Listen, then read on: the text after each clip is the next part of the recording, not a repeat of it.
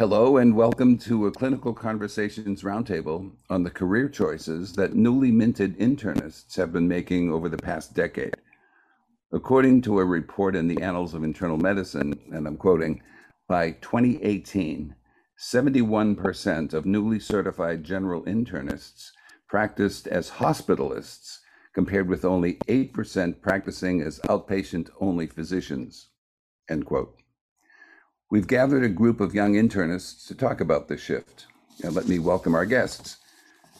Dr. Holland Kaplan of Baylor College of Medicine and Ben Taub General Hospital, Dr. Francis Yu of Harvard Medical School and the Cambridge Health Alliance, Dr. Sneha Shah of the University of Colorado and the VA Medical Center there, Dr. Stephanie Bronthal of Brown University and Women and Infants Hospital, and Dr. Megan Rutter, who does primary care at BWH Fish Center for Women's Health as part of the Mass General Brigham Group.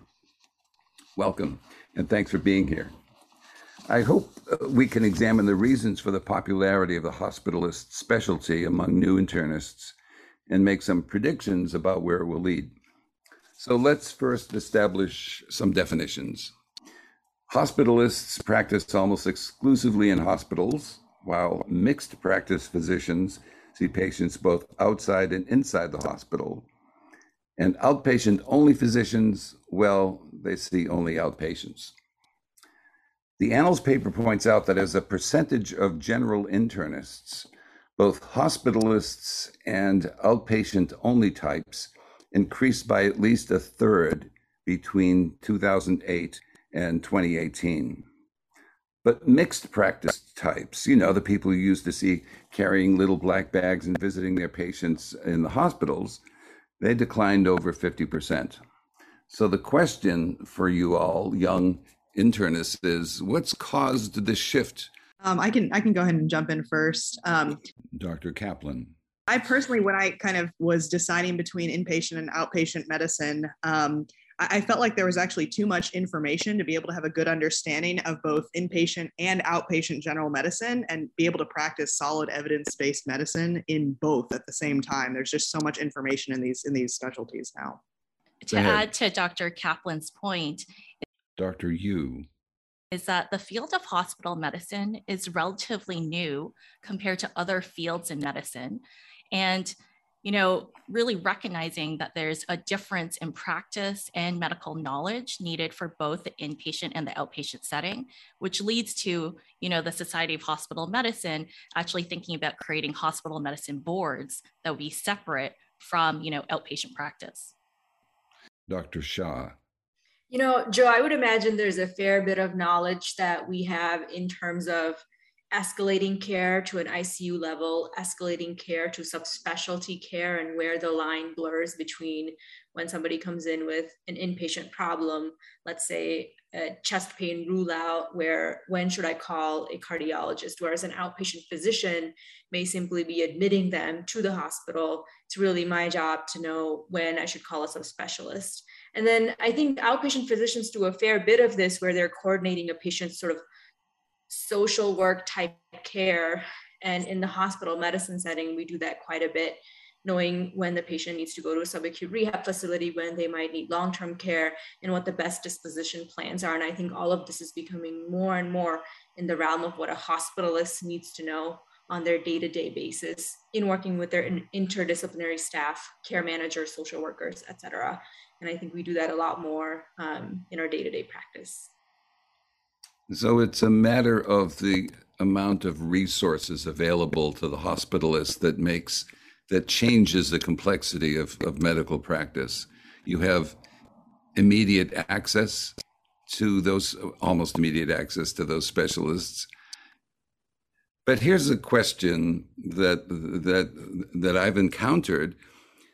A relative of mine was admitted to the hospital with a GI bleed, and she has a heart problem as well. And we're getting phone calls from her saying how frustrated she was that she wasn't seeing anybody. And so, Joe, the younger brother goes in and says, all right, let me see what's going on here. And so the next doctor who walked into the room, I said to the doc, who's in charge? And she said to me, oh, we don't work that way. And I went, what? What do you mean you don't work that way? And she said, well, it's problem oriented. And so that there isn't a person who's responsible for the patient's care. Now, I'm sure that the style of practice in your institutions may be very different from that. But on the other hand, this is 3 years ago. And I was wondering, how do you get continuity of care in an environment like that? How, when somebody comes in with high blood pressure or diabetes, who do you follow up with? Dr. Bronthal. Do you remember in that specific situation, who told you that there was not one person in charge? Because I think that typically how I see the hospitalist role is that hospitalists end up being the primary care physicians of the patient while they are in the hospital. And so the question of continuity of care depends a lot on the pre-hospital care and the access to post-hospital resources. But ultimately, there is really one person or one team who's making the call of when this patient should be admitted and when this patient should be discharged. And that person should be the person who's technically in charge, even if you're in a situation in which there are multiple specialties who practice autonomously when consulted for the patient. When I was younger, I was a lab technician, and of course I saw all those docs walking around with the little black bags in the hospital, making rounds, and you don't see that much anymore. Just to add to that, Joe, Dr. Yu. I like to kind of push back on that experience because I don't think that is the experience of the majority, or at least I hope not. As hospital medicine physicians, we see people for a vast array of issues. They come in with things like just a fever, and it's our job to figure out and to reason through all the information to figure out, do we need certain specialties involved? How do we reconcile all the recommendations being given? And so I really see hospitalists, as Dr. Bronthal has said, the inpatient primary care physicians who are really teaching, residents, teaching medical students, doing the clinical reasoning, teaching physical exam, the glue that really holds the hospital together in the care that we provide. Point taken. Dr. Shah. I sort of think of hospital medicine, I think of hospital medicine as the great synthesizer. Not too infrequently will we get contradicting opinions from different subspecialties. So in the case of, say, your loved one, Joe, GI physicians may have been saying, you need to give this patient more fluids or more blood, whereas cardiology may have been saying you need to diurese this patient. And so it's really up to the hospital medicine provider to gather the information that the different subspecialties are giving, and then ultimately choose the best plan of action for that patient, knowing the entire reason for which they're here and not just the specific organ in which I'm a specialist. Well, we have Dr. Rudder with us, who sees people as primary care. And you don't, you recommend that people go to the hospital, but you don't follow them to the hospital.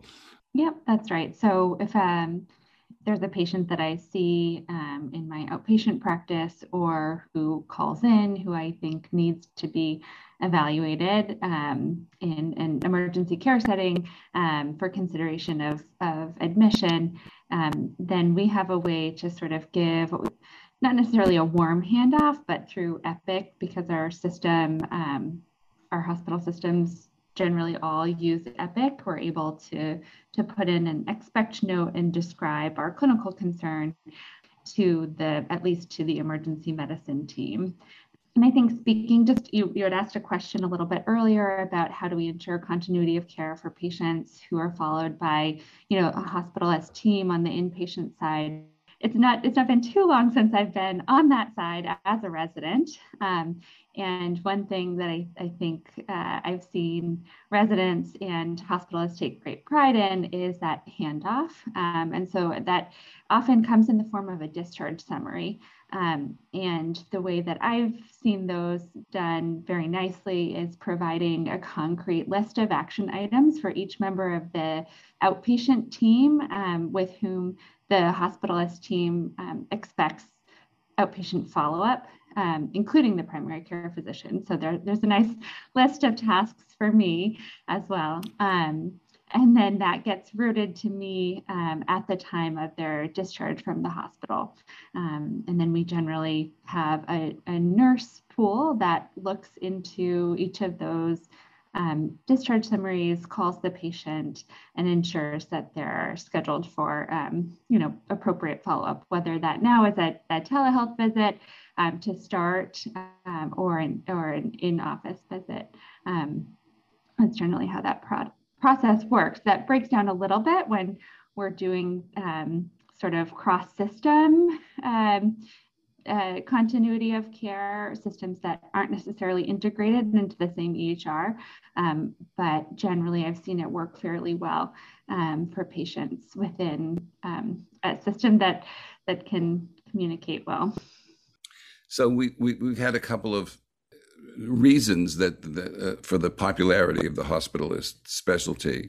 Is one of those stable hours, better, guaranteed salary? Are there social and cultural reasons for this, as well as, gee, I have access to a bunch of good specialists? Dr. Kaplan. I can jump in real quick with a response to that, Joe, to start us off. So I think that I would not say hospitalist medicine necessarily has easy hours. I would say whenever I'm on service at the hospital, I may get there at 6 a.m. I may leave at 7 or 8 p.m. depending on the admission schedule for the day. But one of the things that appealed to me, in addition to just the appeal of general medicine being a field with broad differentials, kind of the intellectual nature of the specialty, fast pace, was that there is this sort of like on-off mentality. So when I'm on, I can completely throw myself into taking care of patients, teaching residents, and just thinking through the problems that my patients have. But when I'm off, I have kind of other interests that I pursue as well. I see ethics consults, I do research, I do teaching. And so that flexibility kind of allows me to be on when I'm in the hospital taking care of patients. And then when I'm off, I don't need to be kind of following up on other patient care tasks. Instead, I can fully focus on the other things that I'm working on. So I think it's a particularly attractive specialty for people who have a variety of interests, so that you can pursue different types of interests that you have. I think, Dr. Braunthal. In addition to that, during residency, so much of our training is inpatient. And I think that all of us on this panel have grown into medicine with career hospitalists as our mentors, as opposed to physicians who did both inpatient and outpatient. I think there are still some hospitals where you admit to different private practice groups, but for the most part, so many of our mentors inpatient, where there's a lot of camaraderie and emotions and intellectual growth, are through hospital medicine. And so when we think of ourselves as general internists, a lot of our identity during residency is consumed in the hospital, and making that shift is really difficult unless we have experiences outpatient, or we have kind of a predisposition to going into outpatient medicine going into residency. Dr. Yu. And I think also, to add to that, within the field of hospital medicine, many of us identify as academic hospitalists, meaning clinician educators, where our focus is really to train medical students and residents in the art of the bedside physical exam and clinical reasoning and all the things that we do in the hospital.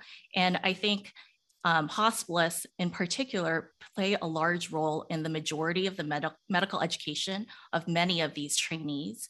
And that really appeals to many of us in terms of the idea of teaching, mentorship, feedback, and being involved in that teaching aspect.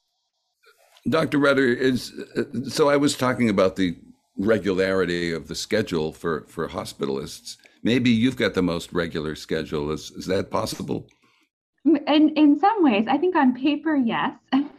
If you're including sort of my my strict office hours, I think one piece of, and granted, I'm in my first year as a primary care physician full time, but one of the pieces that I struggle with is sort of the opposite of what Dr. Kaplan was mentioning. This feeling of sort of constantly being on. So I receive messages from patients at all hours of the day and night.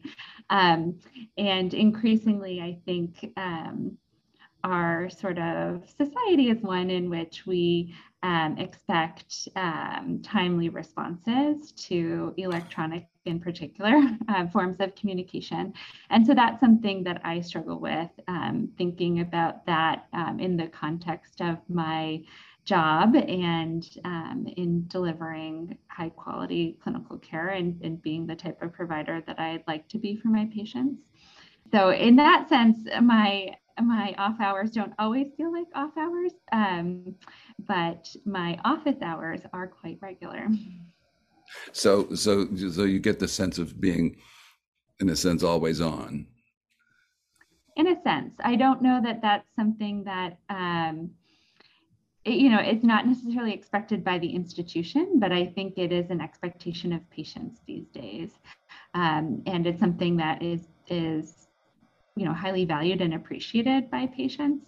And so, that's an area that I'm grappling with, balancing self-care and clinical care.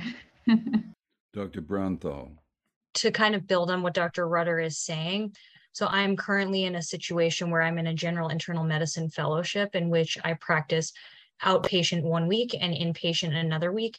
And oftentimes we actually have the exact setup that many traditional primary care or traditional general internists rather had practiced, where we see our outpatients when they come into the hospital. And I think that sense of needing to be there for the patients and always being on is actually compounded when we have the both outpatient to inpatient continuum, because the patients actually are used to seeing us in both scenarios and able to access our time. And I think that it's wonderful for continuity of care, but that feeling of being always on is actually additionally compounded when we feel a responsibility to know our patients inpatient and outpatient as well, inside and out. Let me ask a general question about, you've made your decisions, although some of you may become pathologists later, I don't know, but what was as you were deciding, as you were going through your training, and you've mentioned this before as having been mentored by people who are hospitalists, what was the best advice that you got as a sprouting new internist? Dr. Kaplan. A piece of advice that I got was to enjoy the bread and butter of whatever specialty you pursue. So enjoy kind of the typical general practice, not the rare cases that you see in whatever specialty or type of practice you pursue. And for me, I was initially interested in subspecializing, but I eventually realized that what I enjoyed most in residency was actually teaching and mentoring medical students. And I also just enjoyed the opportunity to evaluate an undifferentiated patient who had any initial presentation, but who was coming into the hospital, was scared, was sick. And I had the opportunity to be the person who was there for them to kind of get them to a place that they were more comfortable, both in terms of just emotionally, but also medically. And being a hospitalist met all of those kind of needs for me.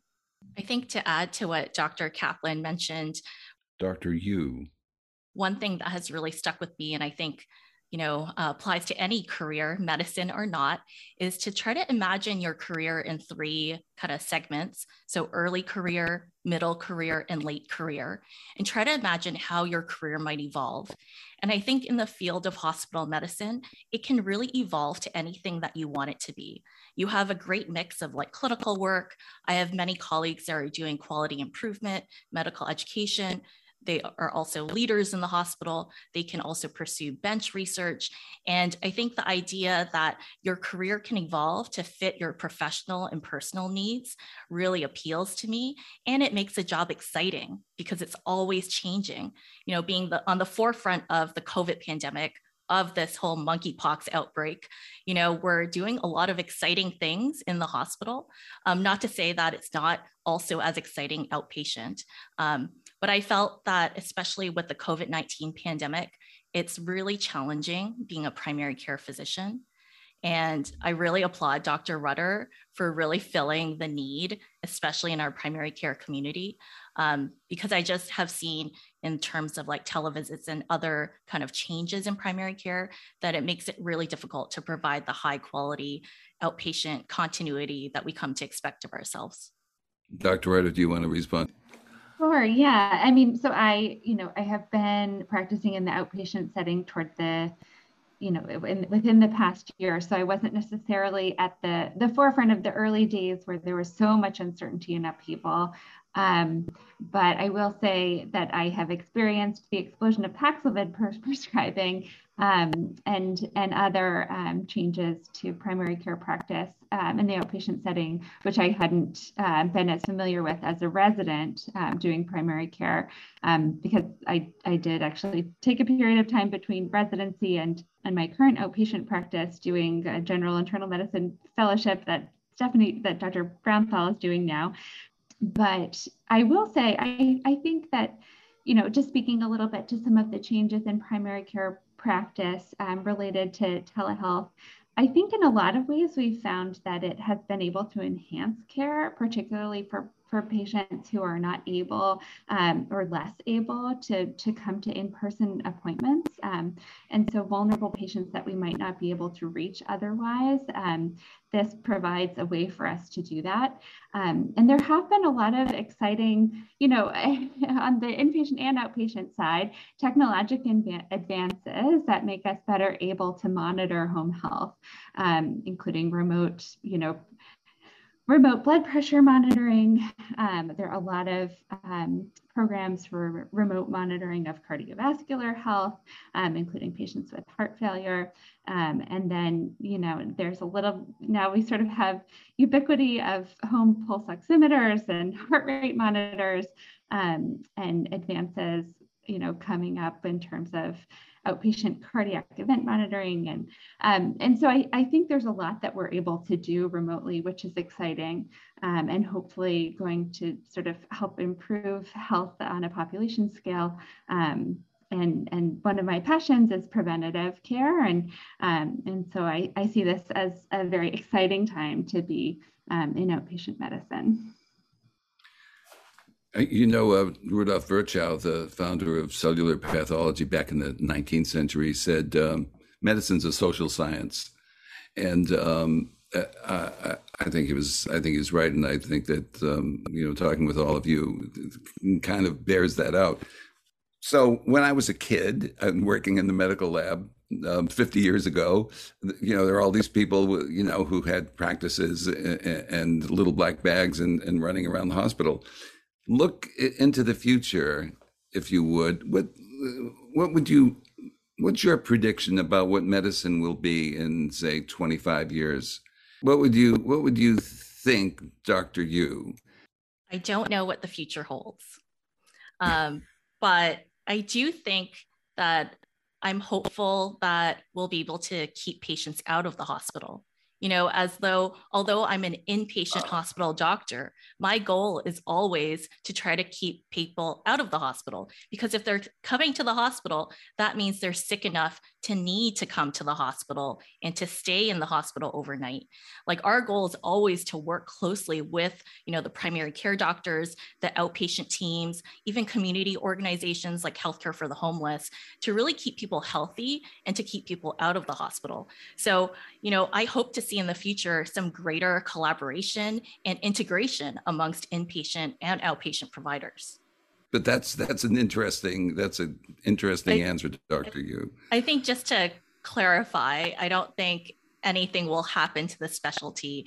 It's not just our efforts to keep people healthy, and with those efforts failing, that bring people to the hospital. It's all the social determinants of health, not having access to healthcare, all like those disparities that we have in place that we really need to battle, all the structural things that are affecting people's health. Those are much larger issues to deal with that will continue to be with us. And I suspect people will still need to come to the hospital, but I think we can still do a lot more altogether in keeping people healthy and safe at home, and maybe decreasing the burden of disease. Is there a question you wish I had asked? Dr. Bronthal. Internal medicine has become significantly more diverse than it once was. So the doctor with the little black bag that went in and out of the hospital now has a lot of different options, whether it's inpatient, outpatient, academic, private practice, administration, public policy. And so for all of us who choose to stay within the field of general internal medicine, I do think that there certainly are people who keep their identities as either primary care physicians or hospitalists, but most of us identify as internists first, and we see the breadth of possibilities ahead of us. And I think that's what keeps the field so attractive. Is there a question you're glad I didn't ask, Dr. Yu? Well, one question I thought you were going to ask is, as a nation, we have such a shortage of primary care physicians, compared to other developed nations, like, for example, Canada, the United Kingdom. Like, what can we be doing better as a medical society or society in general to, increase the number of primary care physicians? Because all of us need primary care physicians, the population does. And it's like that really strong primary care network that keeps people healthy, as Dr. Rutter said, on a population level. So I thought you were going to ask us maybe something along those lines. Consider the question asked. What is the answer to that? Nurse practitioners have really come to the fore, and not that they're going to replace internists, but they're certainly doing the kind of work in the clinic and making some diagnoses, more so than they were doing when I was watching the people with the little black bags walking around. So are nurse practitioners a way to address this? Dr. Rutter. I think that this issue needs to be addressed at many different levels. I think it's more than just a numbers game. I think that we need systematic change within primary care in terms of how we value it as a society, and how we back that up with financial reimbursement, to be quite frank. I think that for a long time, our healthcare system has sort of undervalued or devalued preventative care. And instead, the way that we pay for our healthcare means that the more intensive or extensive the procedure or site of care, the greater the financial return for the institution, which is, something I'm sure that everybody here and listeners have come across and thought about. But I think that it will have to start with changes on that level, and then with more resources, I think that primary care systems would be better equipped to care for patients, and the stressors that we face as a system that is stretched a bit thin might be reduced. And so that includes many different staff, social workers, case managers, mental health providers, community resource specialists, administrative staff, nursing staff, medical assistants. More resources would allow us to better provide all of that wraparound care for our patients, because right now a lot of the onus of that care in certain places does end up falling to the primary care provider, whether that's an MD, NP, PA, and that can be overwhelming on top of sort of what we consider more strict, like, clinical work. All right. Well, I think I'm going to send you back all off to cure people. I want to thank you, Dr. Rutter, Dr. Yu, Dr. Kaplan, Dr. Shah, and Dr. Bronthal for spending the time with me this afternoon. And I wish you luck in your careers, and your patients are all lucky. Thank you so much. Thank you so much for having us. Thank you. Thank you. That was our 296th edition.